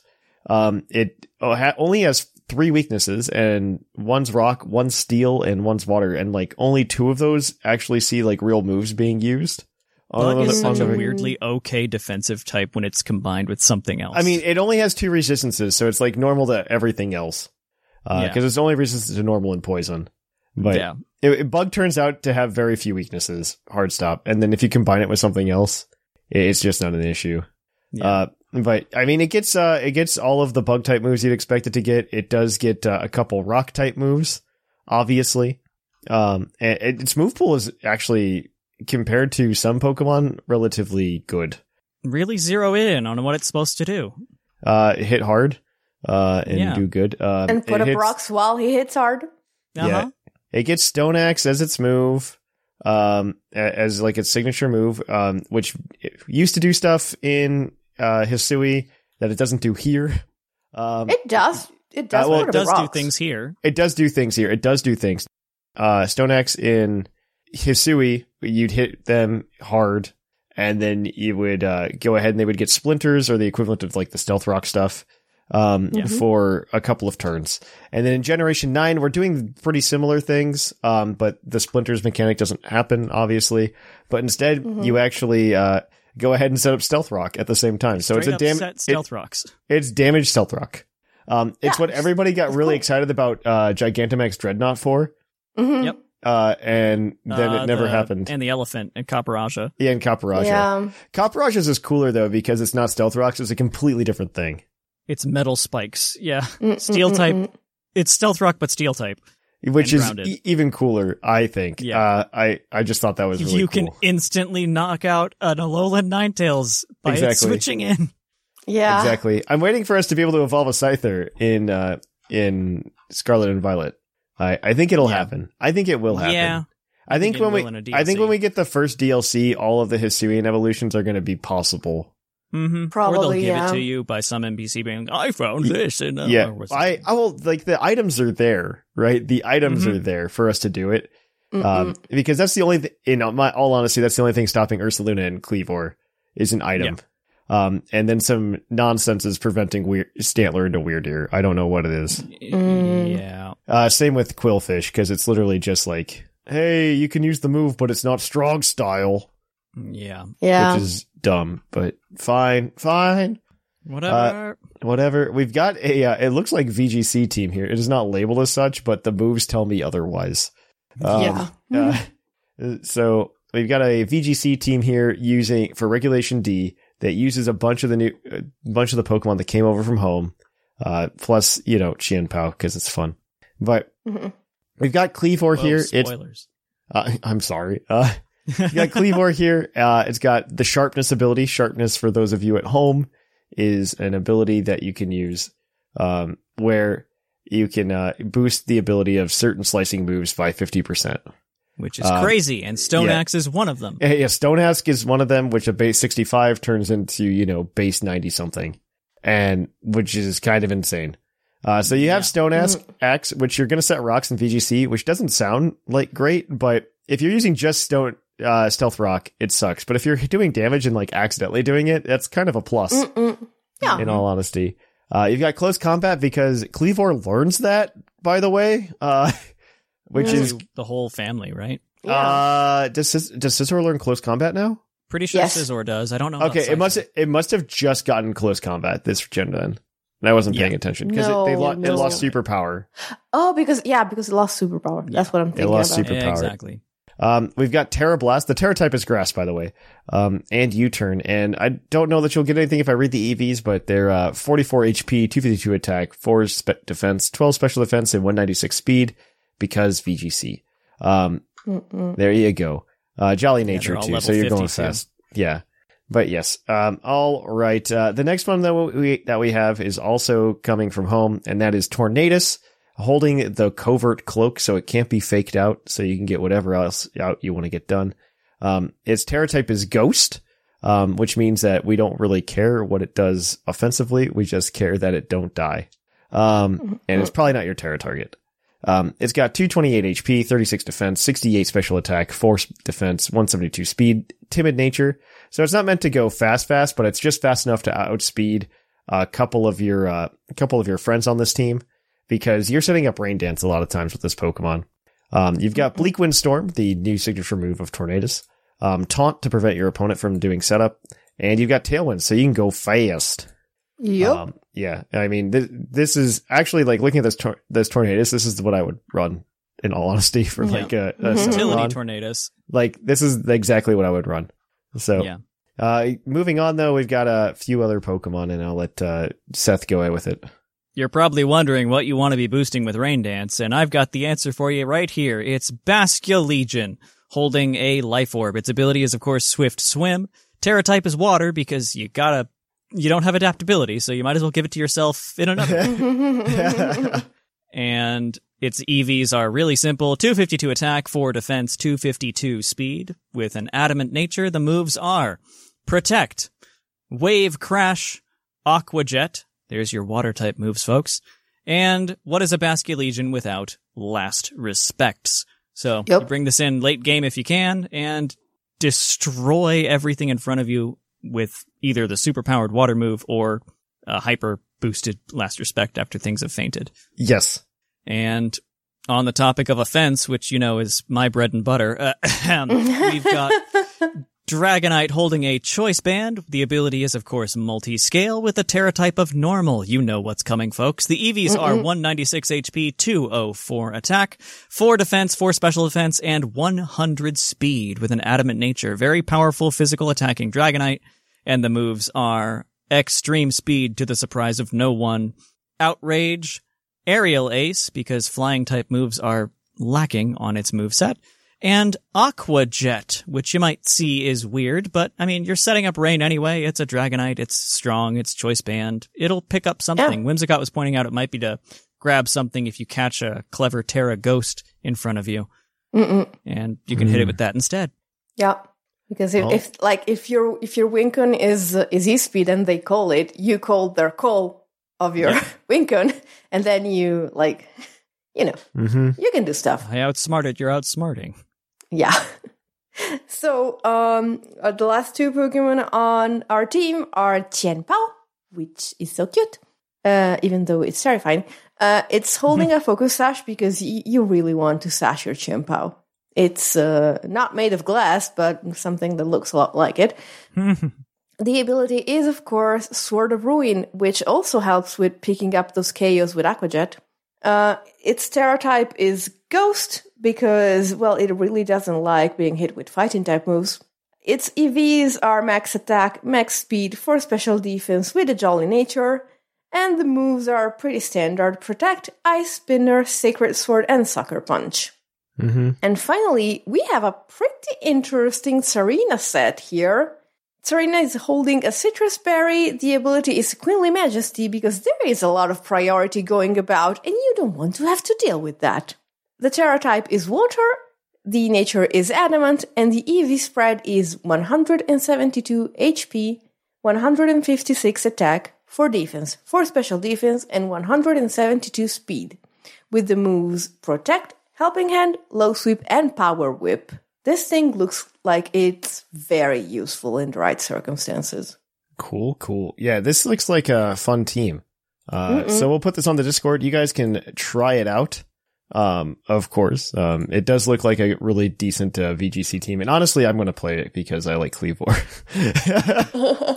I feel like it's still one of the most unnecessary Pokemon we got out of Hisui, but I appreciate its existence. All right then, though, guys. We are going to kick it on over then to the mailbag. It's mail time! Send in your emails! Mail! Welcome to the mailbag. The mailbag is the part of the show where you can send us emails at pucklepodcast@gmail.com and we might read them on the show. Last week we asked you what your thoughts on the DLC were, so we're going to get to those momentarily after I let you know that this segment is brought to you by the fictional energy drink Green Tauros, the energy drink that gives you hooves. Fictional hooves! And as always, we'll give out the Green Tauros badge to anybody who sparks good conversation or makes us just feel warm and fuzzy on the inside. I don't know, it's different each week.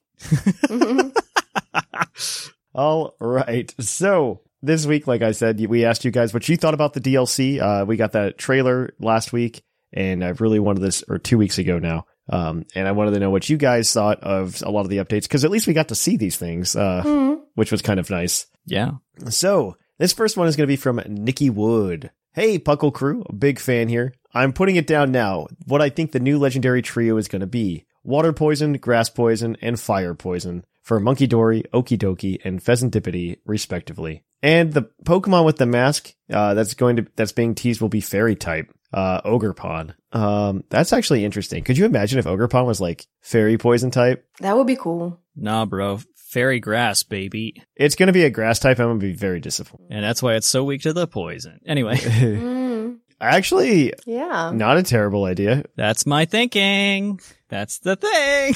So you have an advantage with whichever poison legendary you have, which you'll pick like a starter. Props for the great content. Keep it up, Nikki Wood. I don't know that we're going to be able to pick it like a starter, because they show us battling it. I don't even know if it's a legend. Did they say it's a legend? Did they say they're legendaries? I just say they're like defenders of the past. My understanding is they're probably going to be legendaries in the same way that Urshifu. Yeah. Urshifu, right? Yeah. Yeah. Like it's almost like this class of mythical. Yeah. isn't mythical anymore because mythicals don't work in the year of our Lord 2023. Yeah. They worked really well in 1999, and then we kept doing them. Yeah. Then we got really frustrated because we realized there was no purpose in just downloading a mystery gift for a new Pokemon. Yeah. That took us a decade to realize, but that's fine. I'm curious how it'll go and how it'll be narratively. Because I thought they were going to be the starters for that region, just straight up. That's what I thought. I didn't know if they were going to be starters per se, but I did have the idea that you might pick one, right? Yeah. It kind of feels that way just because of their colorations, but I don't know. Like, I kind of I want that kind of be a fake out. Yeah. You know what I mean? Like, Machamp's not brown to make me think of fighting type. Yeah. Conkeldurr is. God, I just realized how much more I hate Conkeldurr now. Like, oh, God. With their ability being called like poison chain or something, I'm not. Toxic chain, I think, because it inflicts toxic, not poison. I'm thinking maybe it's more like the Lake Trio, and you need to catch them all and put them together to unlock the final legendary. Oh. Interesting. Maybe. I think there's no way they only let you choose one. No. Yeah, not out of 3. If they were 2, then yes. The DLC was very good in Sword and Shield about just being like a one or the other type deal. Yeah. Not a 3. You have to play through it 3 times type deal. Yeah. What if you can't catch it at all, just to be like they told you about it, but that's so you know when you face the trainer who has it and they never let you touch it. Yeah. That would be so frustrating. I really hate the idea of only being able to choose one or the other. They all go together, obviously. I think we're going to be able to catch all 3. Dexit too. You can see it, but you can't use it. You can't touch it. No, I mean, I understand the point of version exclusives outside of the business reason, which is definitely like the majority reason why it happens. But yeah. But they make it functional, so it doesn't feel like as much of a cash grab because it forces you to talk to each other, right? To talk to other people and like enjoy the game with other people. So, which is the whole point. I do think their idea of the Ogerpon being a fairy to tie in with the chain being something that holds it back is on the right track. Kind of like I whispered with it being grass. I like that. I do like that idea. I really hope it's not a grass type. I think it will be, but we'll see. You're probably right, but I don't want that. Like especially if like Okidogi ends up being a grass type. Grass fairy, yeah. Yeah, the type that's never existed. No. Florges should have been a grass fairy. It's literally a flower. It integrates the flower into its design, but the flower becomes a fairy. It doesn't become a grass. So does oh gosh, I'm blanking on the name. Describe how many syllables. That doesn't make that better. It's a the lay Pokemon. Comfey, thank you. Lost Zone. Flower selecting. I'm still having flashbacks. Anyway, what if the mask it wears makes it look like a grass type, but it just tears into a grass type, but it's not? Ooh. Ooh. Okay. I'm into that. I'm real excited for the 2 legends. Ogerpon and What's-Its-Face. I think they do make mention. So these aren't in this is in Kitakami, which they've made very clear isn't in Paldea, right? Mm-mm. Yeah. Which means that they probably won't have terrestrialization. But it's still got those crystals in its mask. Yeah, which makes me go, how is this the hidden treasure of areas? Yeah. There's something here. Well, also the crystal in the mask is, I don't know if you've been paying attention to the anime or following what's going on in Japan. Oh yeah, doesn't it reflect the necklace or something? Liko's necklace, if you look at the gem on the back of, oh my gosh, what's the Indigo Discs Pokemon name? Terrapagos, Galapagos Islands. Yeah, Terrapagos. If you look at Terrapagos's crystal on its shell, plus the gem on Ogerpon's mask, it is the same thing as Liko's pendant. And doesn't baby totally not baby Terrapagos like its necklace or something? I haven't been watching. I don't know. It definitely all wraps in together, and I'm interested in how. Like, I wouldn't be surprised if they're setting the framework. Masks, quote unquote, in Kitakami that will function kind of like terrestrialization for some of these Pokemon. Oh yeah. Yeah. And give them specific forms when they terrestrialize. Like essentially megas, but terrestrialized forms. Okay. You know what I mean? Like, I wouldn't be surprised if something like that, like they do that and they're using like the gem to kind of power it a little bit, or some kind of gems to power it, like outside of Paldea. What if the gems are from Paldea but they never realized what they do because nobody with a Terra orb ever went there. Oh. Interesting idea. I like that. That's good. Then we're the cause of all the problem. We're the problem. Okay. It's my fault. No, thank you for that email. Thank Yeah. you for that email. We appreciate it. We got another one coming to us from McFly, spelled with a 1. Yep. Figure out where it is, guys. Lovely. Okay. What the shuckle is up, Buckle? That's good. That might be my new favorite intro.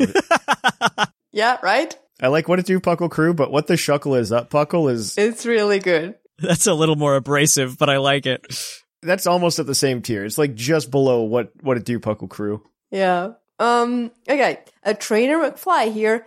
Can we get a birdless redo, LOL? Honestly... Absolutely. I was responsible for the bird list, and I'm still gonna tell you, yes, we can. We should. I wasn't prepared for that one, and I messed up. I admit it. You shouldn't have been left unattended. I was a little panicked by being in the host seat, and I was unprepared, and I'm down to get a redo. Anyway. What is a bug but a crunchy bird? Oh, gosh. But honestly, the DLC has me excited. Biome Safari could fix all the Dexit problems. I doubt they would do this. What? It's not going to fix the Dexit problems. No. It will not. It will not. We're still going to miss 200 Pokemon when we're all done with all this. I guarantee. Yeah. I doubt they would do this, but they could drip feed Pokies every month through Terra raids and special biomes for the Pokes they reintroduce. Like, in theory, this would be a good idea. It's just that they're not going to do it. Because they... No, what he's saying in this email, I 100% believe they should do. They just won't. Yeah, I absolutely agree with you 100%. Giving us a continued service for this game. Like, yeah, they should, but they won't. Because they don't care about that. The only thing missing from the DLC is better trainer clothes. Oh, yes. Yes. Yeah. Give me back customizable clothes. I hate the uniform so much. Like, I picked Scarlet for the Pokemon, but orange is my least favorite color. Yes, preach. Join the cool color army. Yeah, please give us better. Anyway, I think this is more interesting than Isle of Armor and Crown Tundra. I will disagree there. I am not excited about this DLC at all for now. I hope they prove me wrong. Do you think there will be a legendary biome similar to Ultra Space Portals? Sure, hope so. Have a good one. I don't think so. Again, I would love that, but I don't think so. Yeah, I'm with Thatch on this one. Yeah, not in this one. I don't think it's going to happen. I wish it would, because I think what we're going to get in terms of legendary Pokemon compatibility in Scarlet and Violet isn't going to be as cool as what we got in Sword and Shield. Only because I think what they're going to do is they're going to be like, well, you want a Blacephalon? Why aren't you going to go play Pokemon Sword? What I think is going to happen more in line with how I interpreted that question in the email is the thing that I could see happening is randomly when you go back to Paldea after getting the DLCs, other little small zones of Area Zero might suddenly be opened up. Like a cave is now open and available and you can get X Pokemon in here, maybe not like a legend or anything, but like all of a sudden some of the things that are now available in the DLC. Oh, how's this connected? Why is there a Gligar in Area Zero? Like things like that. I don't want to disagree with you because I think that's a good idea.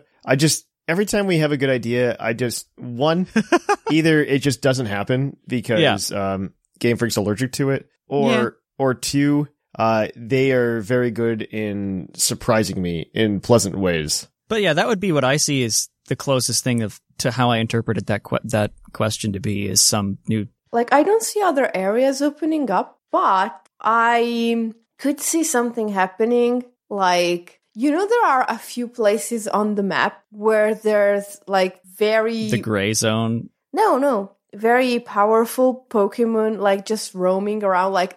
Oh, yeah. That, Garchomp that flies around the rim of the crater... Yeah. Oh. And the Dragonite hanging out on that island. So it would be cool since we also have like weather and stuff like that, like we did in Legends Arceus. If they could like essentially create mini events for the legendaries, saying, oh, they escaped from this and that thing for some reason. Mm-hmm. And now they are sort of like either a roaming, like an actually roaming legendary that roams around the entire map, or they show up in places kind of like that Garchomp and that Dragonite do, and you get, but they're like very remote places, and you get clues that tell you where you should go to get them. Something like that, maybe. It would be easy to program. There's also that entire section in the top right of the map that I don't think is any of the regions that we're going to for the DLC, now that we kind of know more about it. No, I don't think it is. No, we're not. But it's there, and it's something. It's Kalos. Like, what is that? So one of the things that kind of gets me about the whole thing, right? The fact that we have this DLC. I mean, this is way crazy speculation that should not be listened to.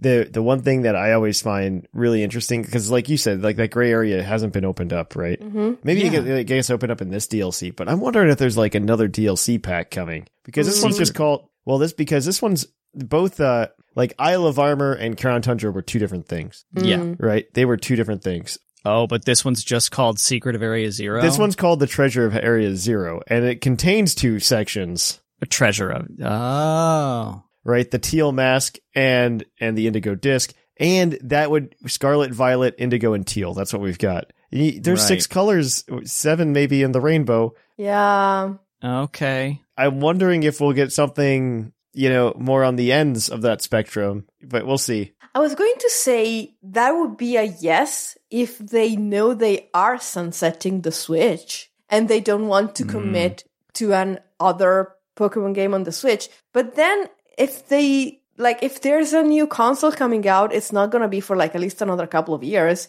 And they never want to put Pokemon games at the very, very beginning of a console's lifespan. So I don't know. I'm not sure. No, there's a lot of things, but I don't know. Like up to 2 weeks ago, I would have said that Pokemon news is never in a Nintendo Direct either. Yeah. The rules are always changing. True. But we'll see. We'll definitely see. I'm very interested to see how it goes. Mm-hmm. Want me to bring us home? Yeah, one more email, Whimsicott, from the Real Thintros. It's actually me, but... oh, Seth. That's what I meant. Alrighty. Hey, Puckle people, I hope you're all well. I wanted to write in to share my thoughts on the newest DLC trailer. Firstly, the opening shot shows a mountain with the vague shape of a monster's face or head. I don't recognize it as obviously being any particular Pokemon, but I wonder if this is significance at all. Potentially, yeah. Yeah. Mm-hmm. I also wanted to raise something that could be pretty obvious, but I haven't heard anybody talk about it specifically yet. One part of the DLC seems very past-themed in a land of tradition and story, while the other seems to be futuristic with technology and science, much like the version differences to the Paradox Pokemon. I feel like this is a choice and could intentionally be done to go with the past and future aspect of the Area Zero story, but I hope it's just a running theme and not a heavy-handed way to tie actual time travel back into the game. I actually hard agree, because I really want to, in my heart of hearts, I want to believe that time travel isn't actually happening. Yeah, it's not. Well, it's not because of the billion-year-old Jigglypuff. No. Like, that's just not happening. Also, there's so many things that just like make it sound like it's not happening. Like when they're just like, Slitherwing. Golly gee, by the way, there's nothing in the fossil record that says this existed. This looks a lot like a magazine thing, but that's, I'm sure, unrelated. Yeah, exactly. Well, you know what the theory is about this, right? I know my theory. I know. Mine's I'm a hardcore imagination theory. Yeah. Man. Like that the legendary Pokemon. Terrapagos is like, I see your dreams and I will make them real. But I do think they're past and future themed literally for those reasons though, just to tie in to some extent. Yeah. Only because I think like Walking Wake and Iron Leaves will be in that, maybe with the other 2 members of that trio. Maybe they'll have dex entries instead of just currently researching or whatever. No, they'll get dex entries for sure at that point. Because I think these 2 were just there to like make us think some more. Right? Yeah.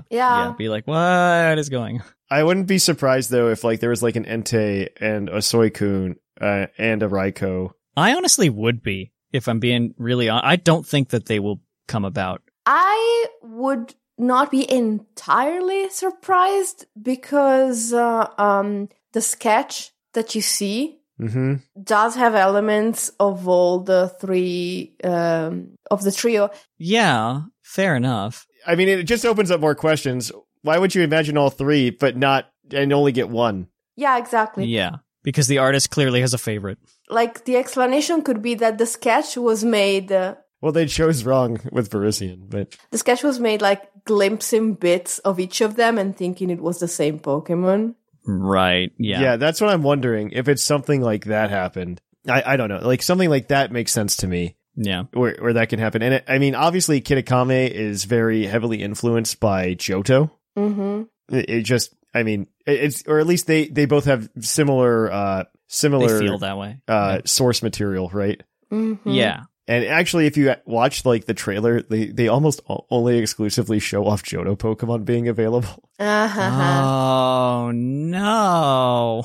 If you've paid attention. You're right. Oh. Have you, though? Like, it's like Sentret and Wooper and Yanma and Gligar. Oh, no. Yeah. So, like, it if it's not meant to be Johto itself, it's meant to be a heavy, like, nod to that kind of stuff. To that motif. Wow. And so I wouldn't be surprised if Raikou and Entei show up in some form. Huh. Or at least the originals, because they've been really good about if a Pokemon has a paradox, the other version of that Pokemon is available. Mm-hmm. Yeah. And obviously we don't have Virizion or Suicune right now. Yeah. In the game. I mean, the other one that's a real shame is Toedscruel doesn't have Tentacruel, but that's because of a late game edition. Yeah. More than anything else. I would really love to see more convergent evolutions, though, if they decide to do it. Heck yeah. Mm-hmm. That's a hot take. I like to see them only because they're essentially just regionals, but they did it so that their life was easier. When they bring Tentacruel back, they don't have to bring Toedscruel back. Exactly. And vice versa. Which is fine. It's fine. I mean, I don't think Wiglet needed to exist, but that's a completely different story. I'll continue on with this email. The last thought I had was that the Blueberry Academy looks a bit like the Battle Zone, or like it might fill the Battle Tower role a bit. Oh, 100%. If not for home, I'd say that the terrarium area reminds me of Pal Park or something, and could have been used to aid in transferring Pokemon up from past games. I guess that's not likely the case, so I'll be interested to see how it works. Thanks again, and all the best, the real Thintros. I would love if the terrarium kind of worked like the Heart Gold Soul Silver Safari Zone. That's immediately what I thought of when I saw it. I don't think it will, because that would be too brave of them to implement. I think the 4 are set. I think the 4 environments are set. 100%. 100%. I think it would be really cool if it was like the Heart Gold Soul Silver. Yeah. Yeah. That's a cool feature, though. An undersea, like, terrarium. I was wondering, like, how do we have Pokemon in this? It's just an island battle station, and then... Well, I assumed there was going to be, like, some region it was, like, next door to or something, but... Yeah, like a harbor or something, but now we know. It's just that building. It's just underwater. We've captured all of these Pokemon and shoved them under... It's a glorified zoo. Yes, it's a terrible zoo. It's like if they let you capture Pokemon in Ether Paradise. Exactly. Yes, that is exactly what it feels like. You're going to find a Silvally underground being tortured. Yes. I mean. And buff it again. Give it a recovery move. Yeah. Or make multi-attack do this special physical thing. Please. Please. Make it Terrablast, but Silvally. All right. Well, that was the mailbag. Are there any of them that you guys like particularly?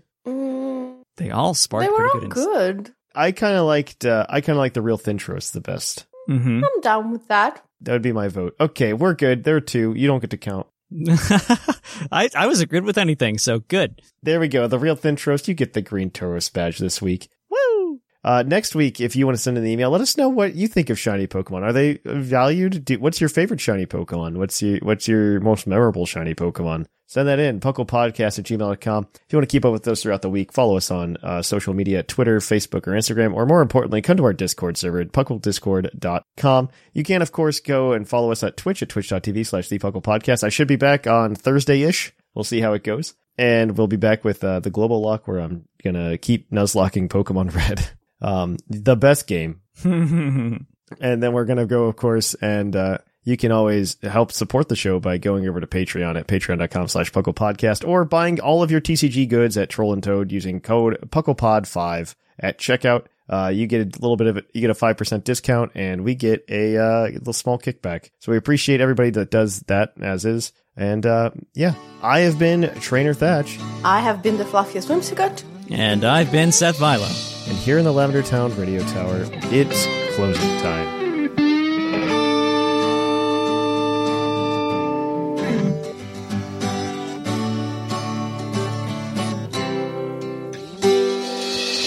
Closing time in Lavender Town. Time to say our goodbyes. It's closing time. Farewell, my friends. I'll catch you on the flip side.